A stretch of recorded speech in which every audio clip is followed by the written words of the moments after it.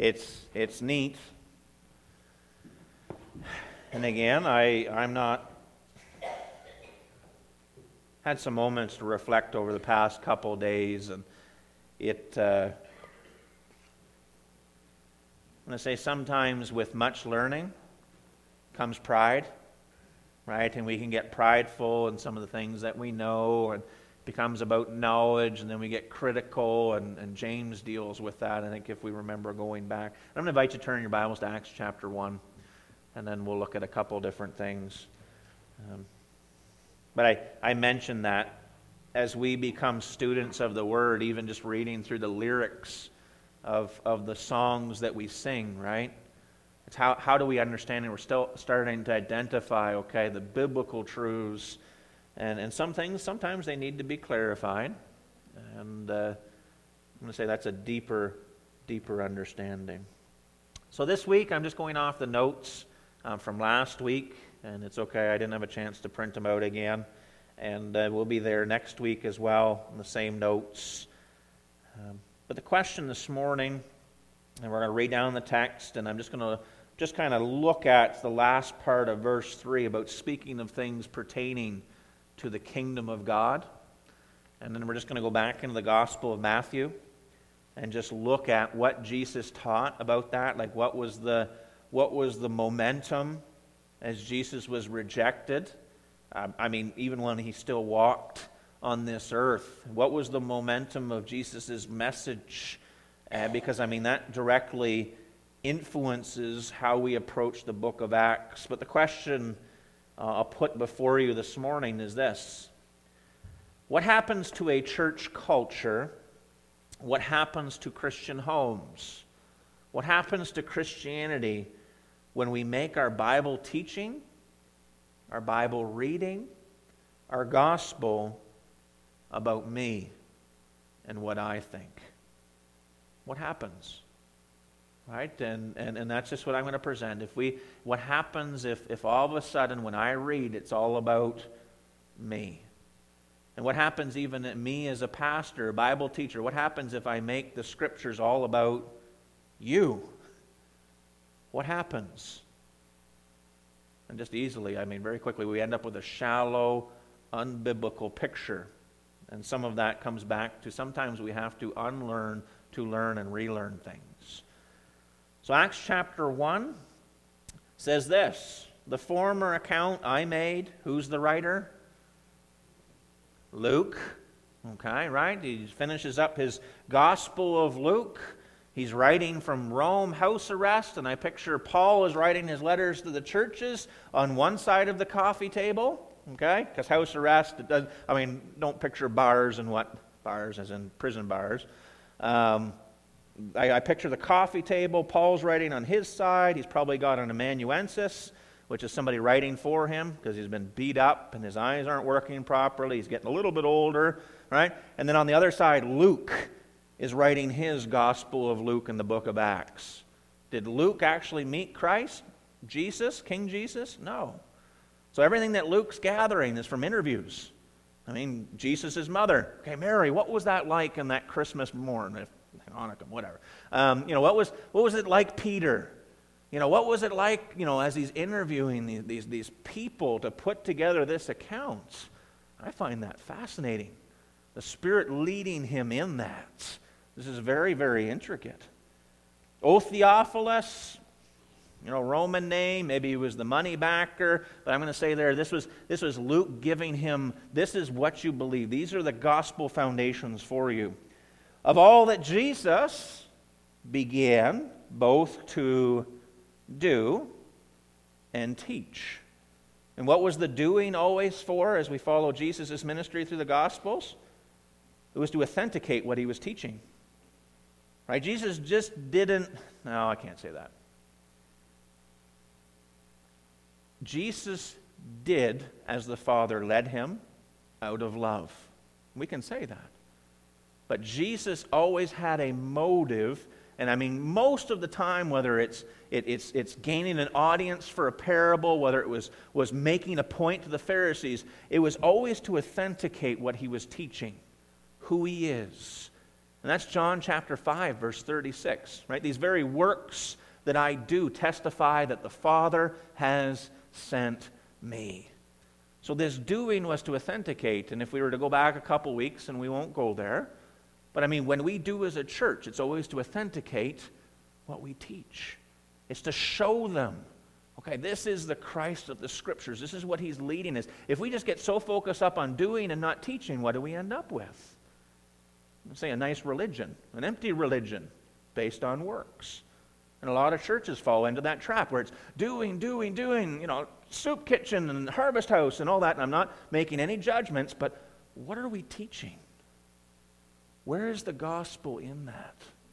If you go on a missions trip and there's no Bible teacher going with you, you're just doing humanitarian work.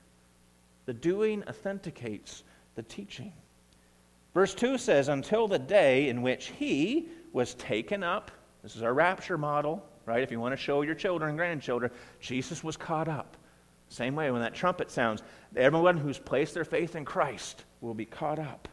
He was taken up after He, through the Holy Spirit, had given commandments to the apostles whom He had chosen, to whom He had also presented Himself alive after His suffering by many infallible proofs or unmistakable proofs.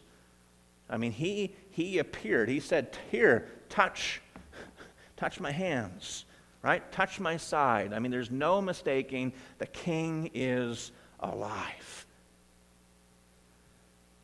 Doesn't stop there, though, does it? It says, being seen by them for 40 days, right? That's how long it was before He ascended, 40 days, and speaking of the things pertaining to the kingdom of God. Just for our visitors, if we don't have a proper understanding of Jesus going through God's plan for man's place in His presence, the cross, the tomb, the resurrection, the mystery of the church, if we don't have a proper understanding of Christ on His earthly throne for that 1,000 years bringing things into harmony, we cannot properly read our Bibles. Why is that so important? Because of amillennialism, where they say there that there is no earthly kingdom, Christ returns, there's that judgment, there's one general resurrection, and then we spend forever and ever floating on the clouds. All right, that's not what Scripture teaches. So Jesus is teaching here things pertaining to the kingdom of God. Now for me, I need to go back a couple days. It's okay. I do that all the time in class. All right? Catch your attention. We need to go back a couple days. Right? He was crucified 40 days before. What was He teaching? What was Jesus teaching about the kingdom of God 47 days before? How can we do that? Let's go back to the Gospels. Right? So let's go back to Matthew chapter 24. Okay? And this is simply, I'm working with one new believer right now, and bless their heart, all they're doing is reading their scriptures. That's all they're doing. And they're writing down questions, chapter after chapter. And no joke, this new believer is getting more than some of my senior students, because they're reading it chapter by chapter. Right? And they're asking serious, in-depth questions, and they're discovering their own answers. So what was Jesus teaching about the things pertaining to the kingdom of God? Let's go back 47 days. If you want a timeline, I can send you a link. Right? Let's go back to Matthew chapter, and we don't have time to read too much, but if you'll notice here, Matthew 23, right? We have Jesus making His way to Jerusalem, let's say 8 days before Calvary, 7 days before Calvary. And he pronounces judgment on this generation that has rejected Christ. Matthew chapter 12, we have the blasphemy of the Holy Spirit. We've worked through that. And He says that the judgment is upon this generation. Well, He pronounces these woes in Matthew 23. Israel is not in a good place. Come to Matthew 23:36, and we'll begin our reading here. Matthew 23, verse 36 says this, "Assuredly I say to you, all these things will come upon this generation." Please, if you have a pen, just star that. Right? Jesus had told them that AD 70 was coming. And the book of Acts will open because this generation is who the apostles are preaching to, and they would face the AD 70. Notice in verse 37, "O Jerusalem, Jerusalem, the one who kills the prophets and stones those who are sent to her. How often I wanted to gather your children together, as a hen gathers her chicks under her wings, but you were not willing." I mean, this generation held the Scriptures. This generation had Jesus, the Christ, the anointed chosen one, King Jesus, before them. They watched the miracles, and yet they were still not willing to do what? Believe and follow in obedience. Can we relate with that today? Right? And if I was putting a point to this there, if it was sermon title or what have you, I'd say, people's hearts grow hard. Right? Even with everything before them. We've had people sit years in these pews, and people's hearts grow hard. They have to be willing. "See," verse 38, "your house is left you desolate. For I say to you, you shall see me no more till you say," mark these words, "Blessed is he who comes in the name of the Lord." Isn't it interesting as you consider here, the triumphal entry had already happened back in Matthew 21. Right? What were they chanted? "Hosanna, save us now," from Psalm 118. "Blessed is he who comes in the name of the Lord." They were ready for the king. I mean, yes, yes, yes. But then there was a hardening of heart. This "blessed is he who comes in the name of the Lord" comes directly. They're saying the same words. But what is the nature of his coming after the cross? Nature of the coming is wrath. Nature of the coming is wrath.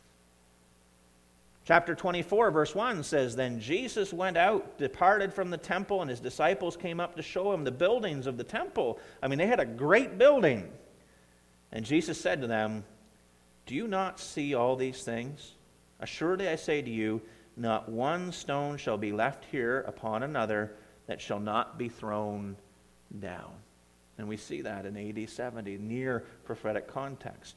But then Jesus is going to go on and teach and speak on things pertaining to the kingdom of God. Things have to take place before he is seated on his earthly throne for that 1,000 years. And what are those things? Read with me. Verse 3. "Now as he sat on the Mount of Olives," and even just thinking about what we read this morning from Zechariah, Jesus had those texts, didn't he? Right? Jesus knew those Old Testament texts. Can you imagine Jesus sitting on the Mount of Olives going, and now trying not to make this too sad, but I'm going to split this in two. This is going to be a valley one day. In John chapter 5, where Jesus is talking about judging the nations, he's like, this is where the judgment is going to take place. He knew that through his Father, but he had Zechariah 14 there. Don't we? Right? We have that revelation. We have the Spirit explaining that to us this morning. We see the sobering aspect. Those pictures behind us, I mean, this isn't just end times David, Jeremiah stuff. This is the gospel foundations. Jesus is sitting on the Mount of Olives, and we know this morning what that means. There is a line. People will face judgment if they reject Christ, whether that's directly in my family, whether that's in our community. There is a line that's been drawn. He sat on the Mount of Olives. The disciples came to him privately saying, "Tell us, when will these things be?" What are they asking? When will these judgments start? When will this purging and purifying take place? Now again, near AD 70, but Jesus is going to take them out beyond that to his tribulation time, that 3.5 years, and the second coming wrath that's there that we keep placing before ourselves. Tell us, when will these things be? What things? It's coming wrath. It's coming judgment. They don't separate the hope from the judgment. It's balanced there. Right? You believe and you enter into that position by faith as a child of God, and those that don't will suffer the coming wrath. When will these things be? And what will be the sign of your coming and of the end of the age? Right? They want to prepare. They want to present this properly. Right? They want to add this into their teaching. I mean, there's so many different things we can consider here. And Jesus answered and said to them, "Take heed that no one deceives you." You think there's anybody today that would rather just not talk about this subject? We'll just leave this out of the gospel. We'll just leave this out of our gospel foundations, and we'll just focus on love. We'll just focus on mercy, good things, good aspects.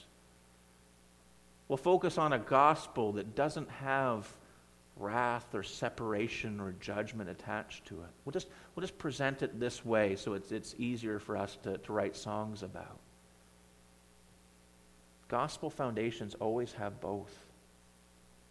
As Jesus was teaching and laying these things, I mean, the perfect Lamb of God who takes away the sin of the world, he doesn't want to bring wrath and judgment, but he has to because people continue to reject him. He says, "Take heed that no one deceives you. For many will come in my name, saying, 'I am the Christ,'" which means the anointed chosen one, right? The many will come and will deceive many. People are ready to follow anything and everything, aren't they? I say oftentimes you go to chapters and there's a whole row of books on how to worship and fairies and gnomes. It's ridiculous.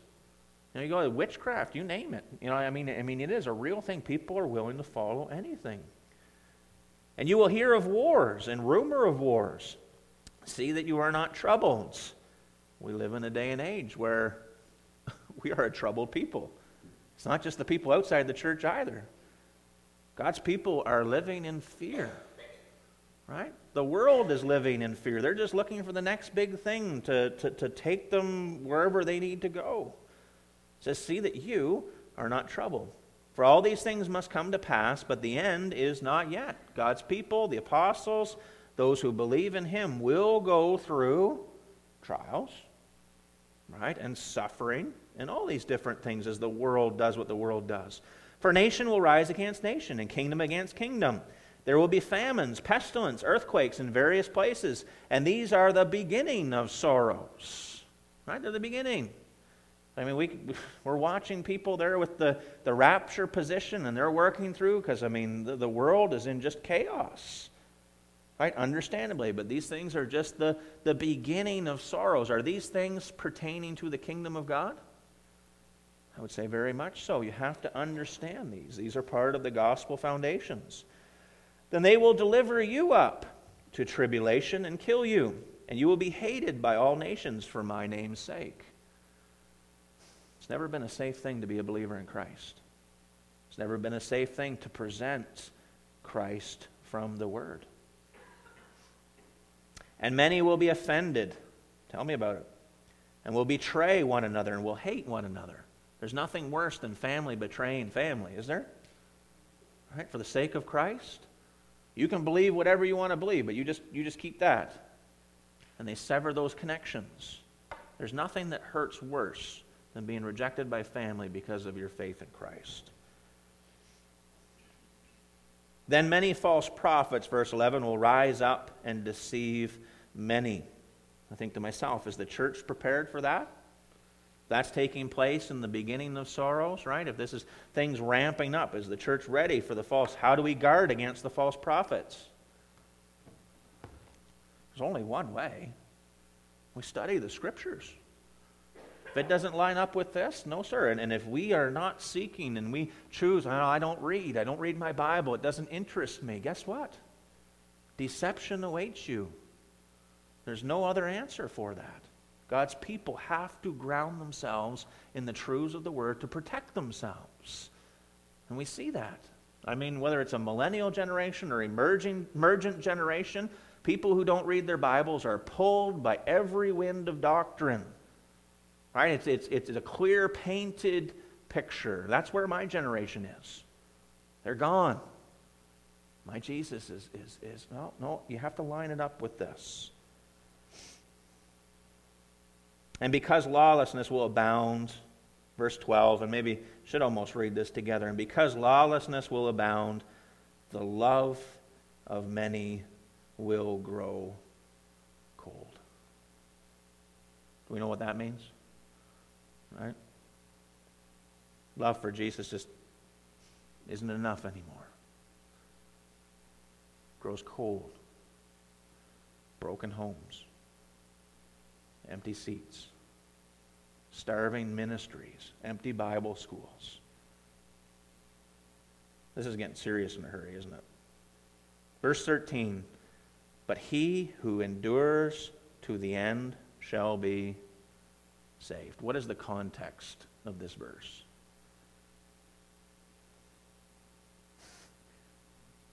The tribulation, the judgment, the wrath. This isn't about position.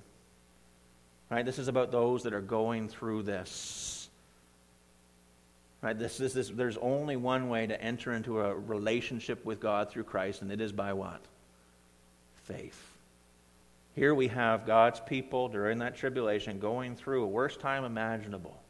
But guess what? Christ saves them. Right? He delivers them. He promises that. He calls them to go through that suffering. Verse 14, and this gospel of the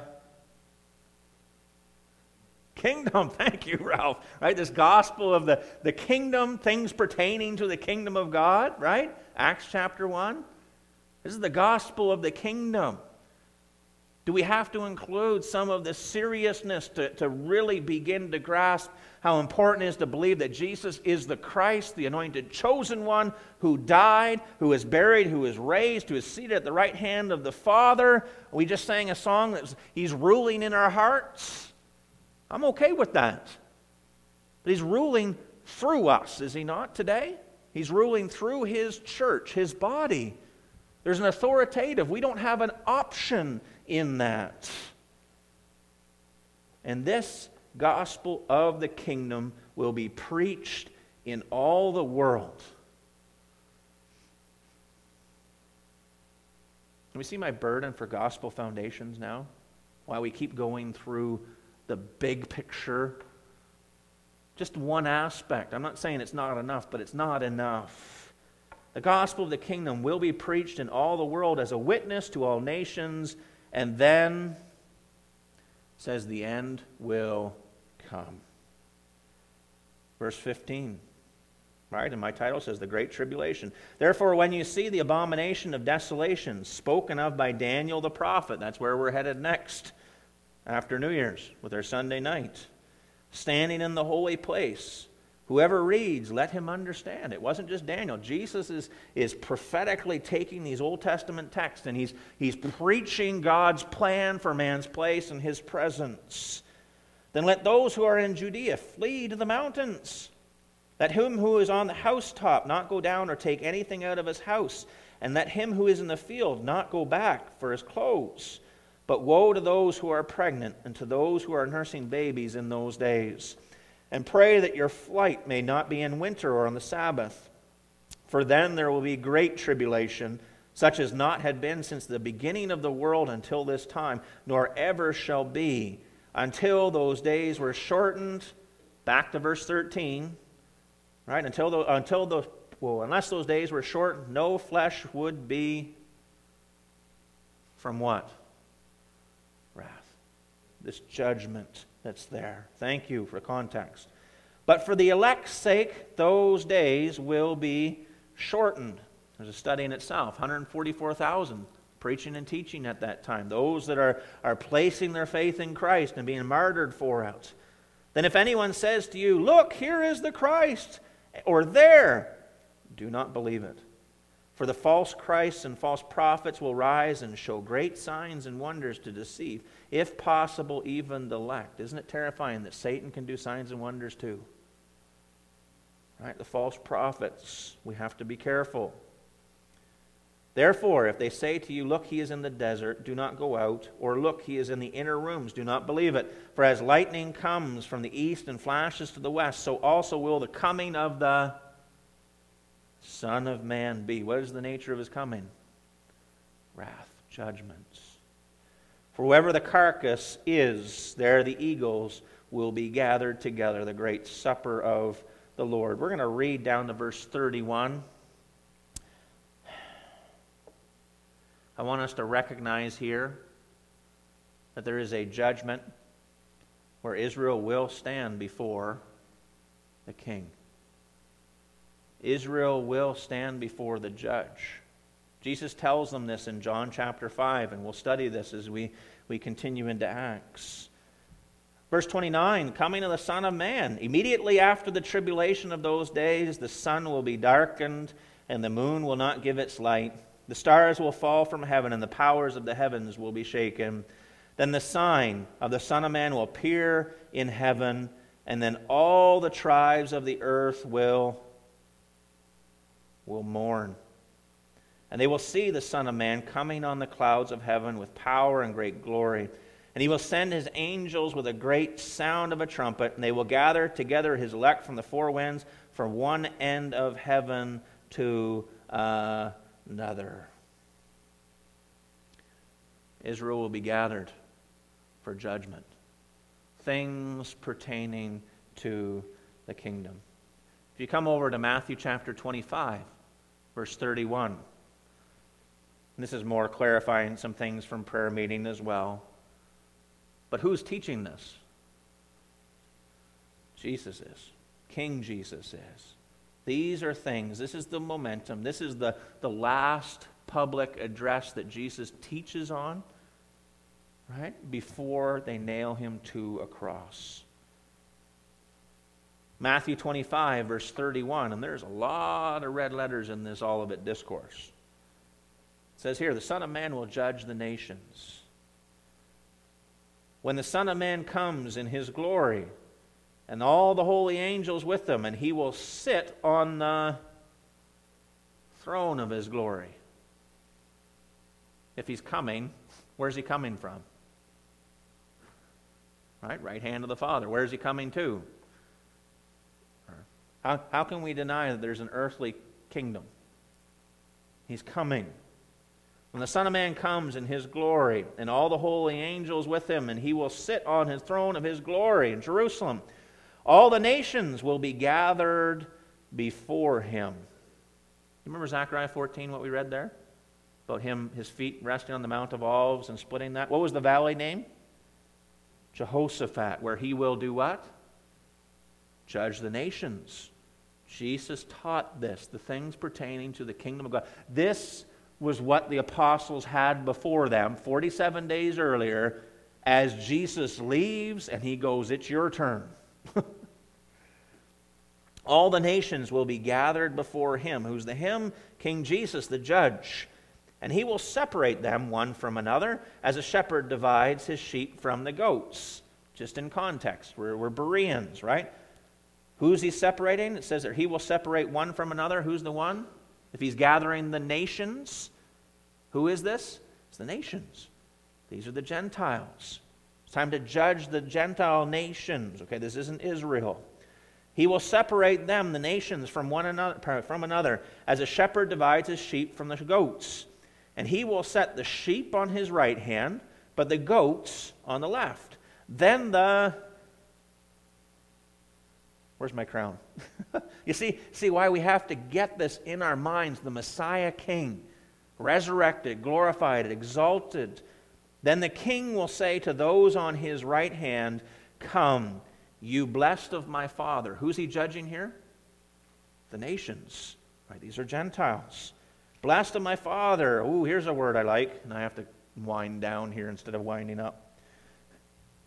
Come, you blessed of my Father, inherit. Ooh, does that word there rings a bell, doesn't it, study group? Right? Inherits the kingdom prepared for you from the foundation of the world. Does this mean that they were chosen from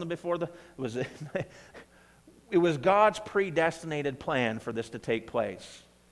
Right? From the Old Testament, the manger, Christ on the cross, the mystery of the church, the kingdom of God, that was always part of God's predestinated plan. Never a place, never a person. It was always God's predestinated place.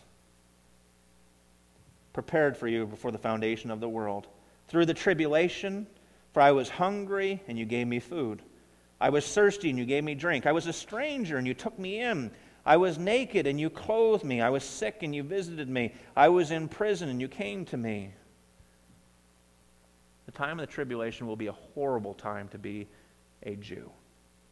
A horrible time to be a person from Israel. A horrible time to be a believer in Yeshua, the Messiah King. Right? You believe, guess what? You're martyred. I mean, you might as well accept that. And yet there will be Gentiles during that tribulation period that reach out and help those who are believing in Christ. They will join in that faith in Messiah.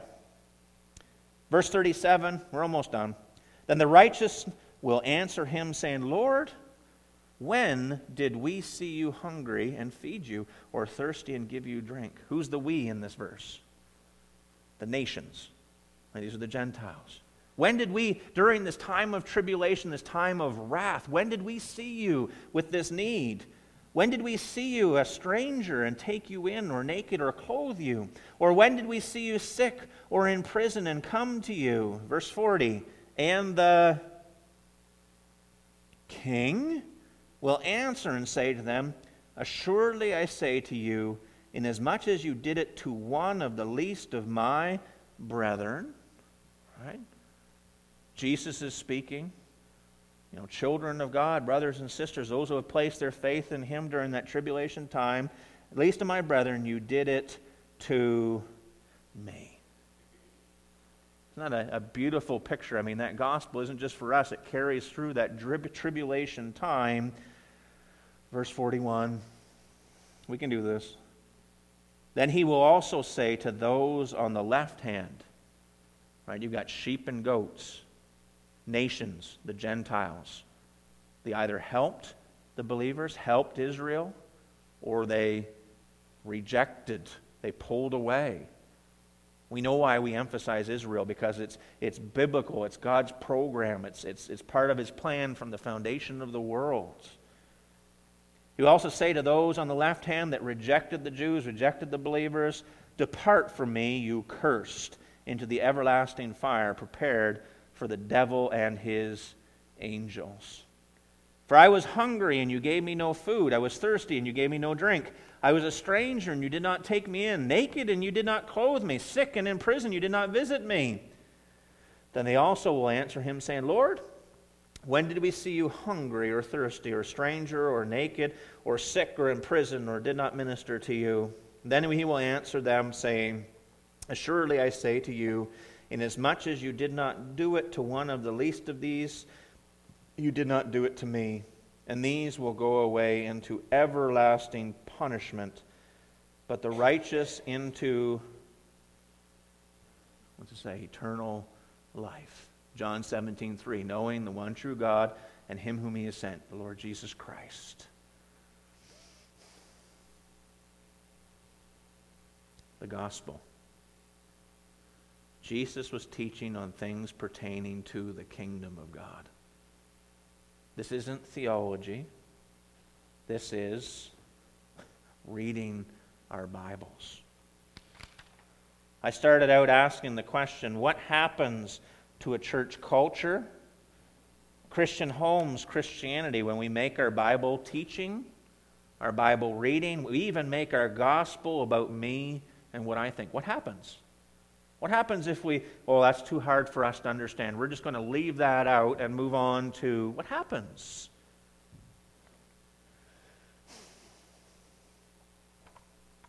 I think we're seeing the results of that.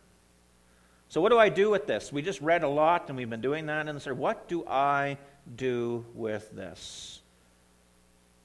My question this morning would be another one. Am I reading my Bible? Number one. If this is too much reading for you, it's probably a good indicator you're not reading your Bible. If this is too much to understand, it's probably, am I reading my Bible? Secondly, am I reading my Bible properly?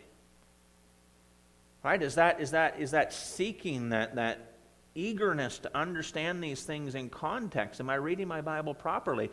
Because I do feel, and I'm not putting God in the box, and the Spirit works through the Word in His way, but if we're not presenting things properly, if we're not presenting the gospel as it needs to be presented, is it having its full effect? Or are we creating something else? Lastly, we would all agree this morning that these words that Jesus is teaching are paramount, of most importance, wouldn't we? I mean, what Jesus presented, like our lives, we believe this is full authority. These words change my life. I have to understand this properly. How are you passing this on? If Jesus saw fit to place this at the apostles' feet 7 days before He's crucified and explains it to them again as the church is beginning, how am I passing these truths on to my family, in my conversations, in our church ministries? How am I passing these truths on? And what happens if we don't? There's a serious, serious note to that. Dear Heavenly Father, Lord, I pray that You would help us understand these things. Lord, this isn't theology. I'm not even sure when that word came into being. Lord, this was You teaching Your Father's plan. And You taught it to these apostles who were men in their late teens. They walked 2 years with You. Or they did not, 2 years may seem like a long time, but Lord, there are people in my life that have been saved twice as long as I've been alive. 2 years, and You place this before them to take out into the world. This is the gospel that You commanded to be preached to the nations, and yet we have generations that perhaps have never read these things. We have people in our lives, 18, 19, 20-year-olds coming out of churches, and they don't see why we even need to know these truths. And Lord, I believe that that's one of the reasons why we're seeing the church in the state that it's in. Help us to be Bereans. Help us to be bold. Help us to be students. Help us to be passionate. Help us to be surrendered to what You are leading us in. And Lord, I pray that You would change this church into a powerhouse for missions, Lord, as we reach out in this community. Lord, and perhaps we need to start in our own families first with our Bibles open. And even just asking the questions, hey, do you know about this part of the gospel? Do you know this part about what Jesus taught? And I pray that these things would be clear to us, and if they're not, we would seek them out. We would see our Bible studies and our Sunday evenings and our Saturday mornings just overflowing with the importance of knowing so that we can share these truths. We pray for this afternoon. I pray that we would have time to just quiet on the things that we've read and allow Your Spirit to speak. And I pray that You just bring us back this evening in Your name. Amen.